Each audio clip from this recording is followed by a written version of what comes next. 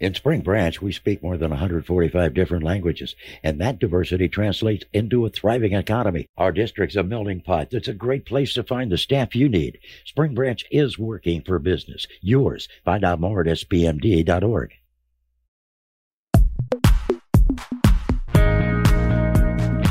Hi, and welcome to Looped In. This is the Houston Chronicle podcast all about real estate. The dirt, the deals, the people, the places, it's all here. I'm Rebecca Schutz, housing reporter at the Chronicle, and I'm here today with Hannah Mannion. Hi, Hannah. Hi, Rebecca. Thanks for having me. Yeah, thanks for joining us. I wanted to invite you to come talk to us today because you're heading up an effort to solve this huge issue involving vouchers. And these vouchers allow more than 5 million people throughout the nation to afford rent. They're sometimes called housing choice vouchers or Section 8 vouchers. And they're supposed to give low-income families the freedom to choose where they live, a decision that research shows can shape their quality of life. But in reality, a lot of landlords aren't interested in jumping through all the hoops of participating in this federal program. Hannah, could you tell us a little bit about NestQuest and how it's setting out to change that? Yeah, absolutely, Rebecca. Our program has been specifically designed as a solution for this problem to help families who receive a voucher, who have a Section 8 voucher, utilize that in great neighborhoods with great schools. How the voucher works is the renter pays up to 30% of their income and the government pays a subsidy for the rest of it. What are some of the barriers or some of the challenges landlords see with this? For a landlord who owns a single family home and wanted to rent that property to a voucher holder, they would need to undertake an inspection process by the Housing Authority. It's actually over a 35-page document providing key information with regards to the property's age, the sizing, the square footage, how many bedrooms, and comparable pricing as well. So for a landlord, that maybe that first barrier is the additional documentation. I think the biggest barrier truly for a landlord is a delay in a process and a delay in a payment. If, for example, a landlord wanted to lease their home to a voucher holder and they moved in on the 1st of July, typically a private tenant would need to make that rent payment from the 1st of July, if not prior to moving in. Now, for a voucher holder to move into that property, a landlord would be estimated to wait from 60 to 90 days to receive that first payment because the inspections and the contract approvals through the Housing Authority would have a delay on that process. You know, it sounds like one barrier is just all the paperwork and like this sort of process they might not be familiar with. You're going to go a month, maybe 2 months without payment, which is unheard of. Yeah, it's unheard of. So you fill in that gap, you help them get that money right away, you help take care of the payment. And then the other thing that comes to mind is just like this crazy rental market.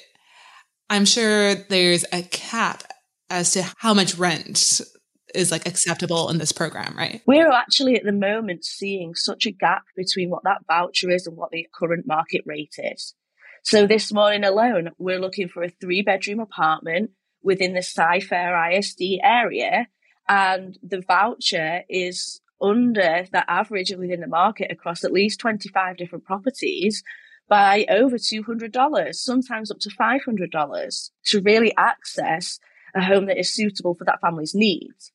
Now, NestQuest works with our funders, with founders across different foundations and different corporate organizations who are supporting NestQuest to close that gap per family at an average of between $250 to $500 a month. So we do see a huge gap. Yeah, we really are. We've seen that widen. I would definitely, want to amplify that the market rate has gone up where the voucher rate hasn't gone up. And would it be possible to pull up what that number is? Yeah. Let me get these numbers. So it's actually different by zip code, how much they'll pay. Oh, yeah. So if I'm comparing right now, so as of this week, are we ready? Yes. Because I'll tell you the gap as well. Okay. So as of this week, in an A1 zip code, which encompasses HISD and Cy-Fair ISD and parts of Spring Branch ISD, a 3-bedroom voucher is averaging $1,978 a month. Okay. What does A1 mean? A1 is the specific zip code group. So it's just a group of zip codes in Cy-Fair and HISD. Okay. That's determined by the Housing Authority. That's their tier, their A1 tier. So we go from the 77002, 77010. Probably the biggest ones are 77041, 77070, and 77, 94, and 98. And does A1 refer to quality in any way, or it's just like an arbitrary group? I will leave that for you to. Okay. So they have a group that they call A1, and the rents for a 3-bedroom that they'll pay for with a voucher is $1,900, you said?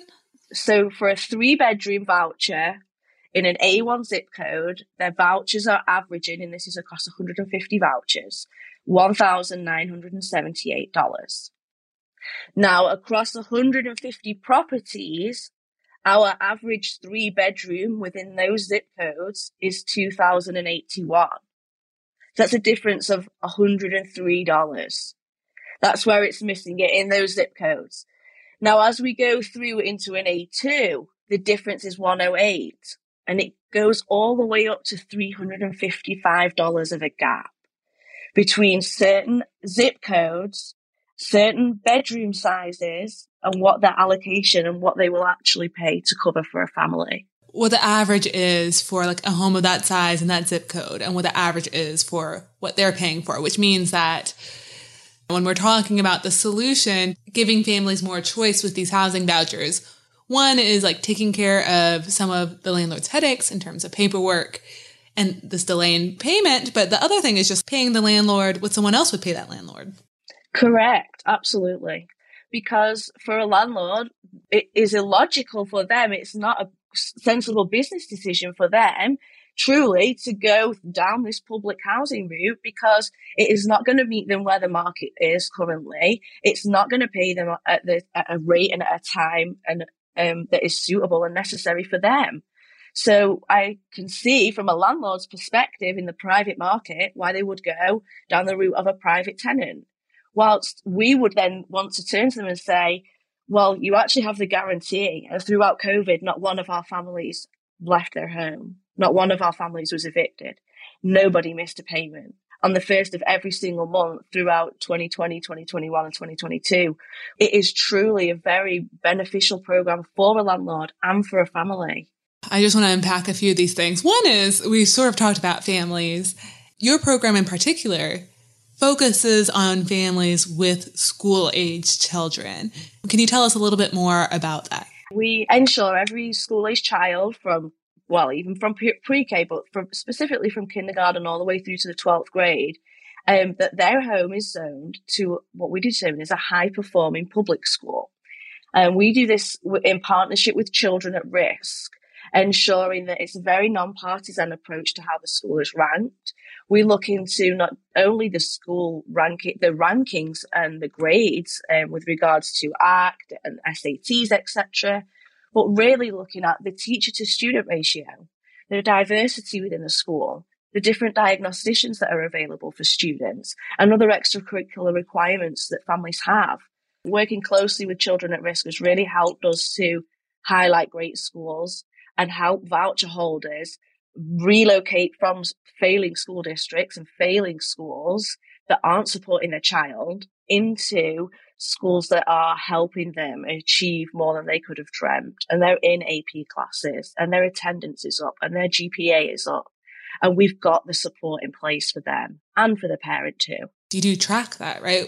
Part of the reason for Nest Quest was to help children through giving them access to education, right? By choosing where they live. Oh, absolutely. So I feel like you've sort of like outlined some of the things that make this worth it for the landlords and for the tenants. And you mentioned the pandemic, and I think the pandemic really sort of highlights some of the guarantees you give to both sides.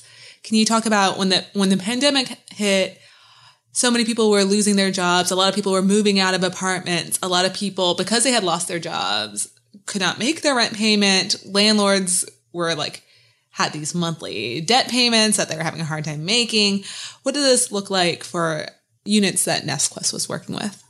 NestQuest stepped in. We were able to cover the tenant portion. We were able also to provide food to all of our families on a monthly basis to ensure that any loss of income had been supported through our family emergency assistance program, our assistance fund.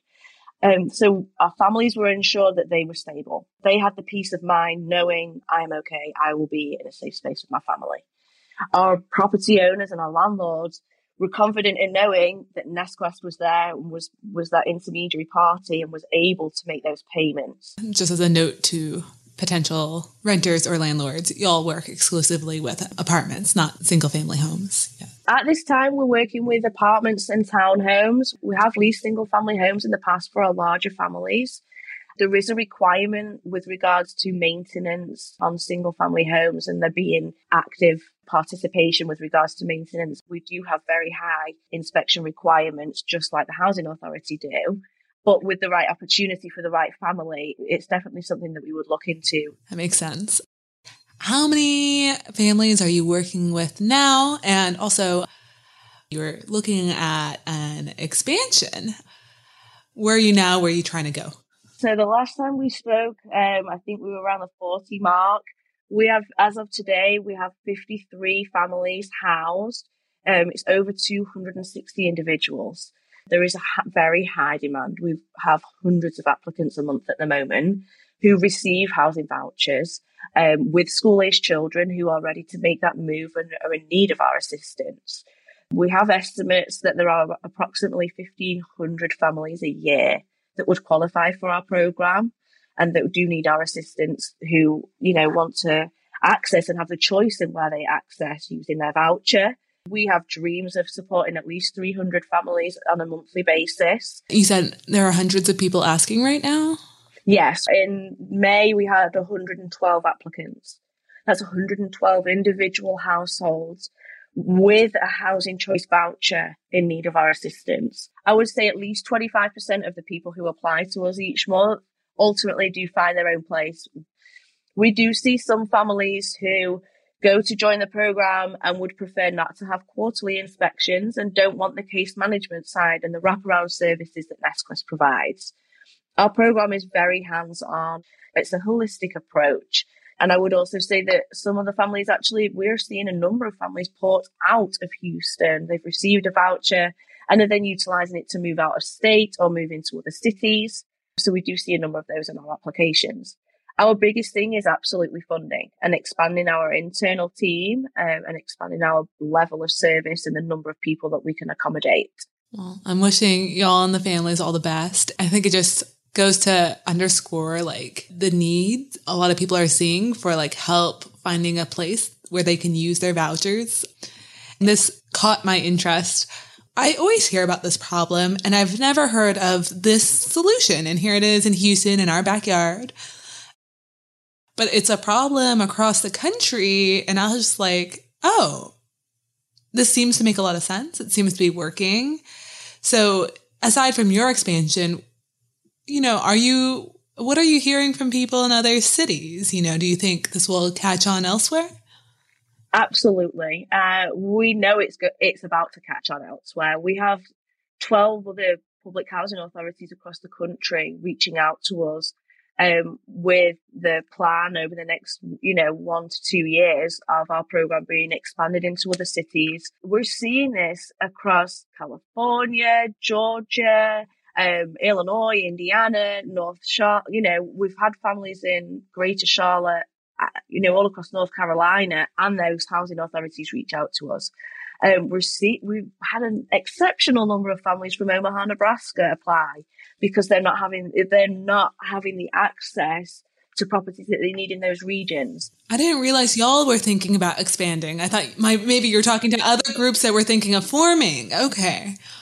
Well, that's all very exciting. We've had organizations who are doing similar things, and we see some public housing authorities working on internal initiatives. But there is a certain degree and a certain level as to where that public dollar is restricted to how much that they can provide to a family. So the very hands-on and holistic approach that we have must be supported by private funding and additional, foundations and grants. Okay. So watch this space, Rebecca, because we Okay. could not just be NestQuest Houston, it should be NestQuest. We have so many families on a quest for the nest. And that is truly what we want to provide. It's not just a house or a space or public housing. It's their home. And that helps across every member of that family, everyone in that home, with regard to multiple social determinants of health, with regards to housing, education, physical and mental health, accessing healthcare, having financial stability, accessing employment. We're proud of our 100% graduation rate, and we are so proud of all of our NestQuest students. They are very dedicated, as are their parents. Well, thank you so much. Thanks for your time, Rebecca. Thank you. And thank you, listeners, for tuning in. If you ever want to send an idea for a podcast or just say hi, you can reach out on Facebook or Twitter. I'm at RA Schutz. That's RASCHUETZ. And on our show notes, if you go to HoustonChronicle.com/loopedin, we'll have a link to our story on NestQuest. Thanks to our print editor, Lily Thomas. Scott Kingsley is our producer. Thanks to Farrell Gibbs and his band All the Kimonos for the theme music. Until next time.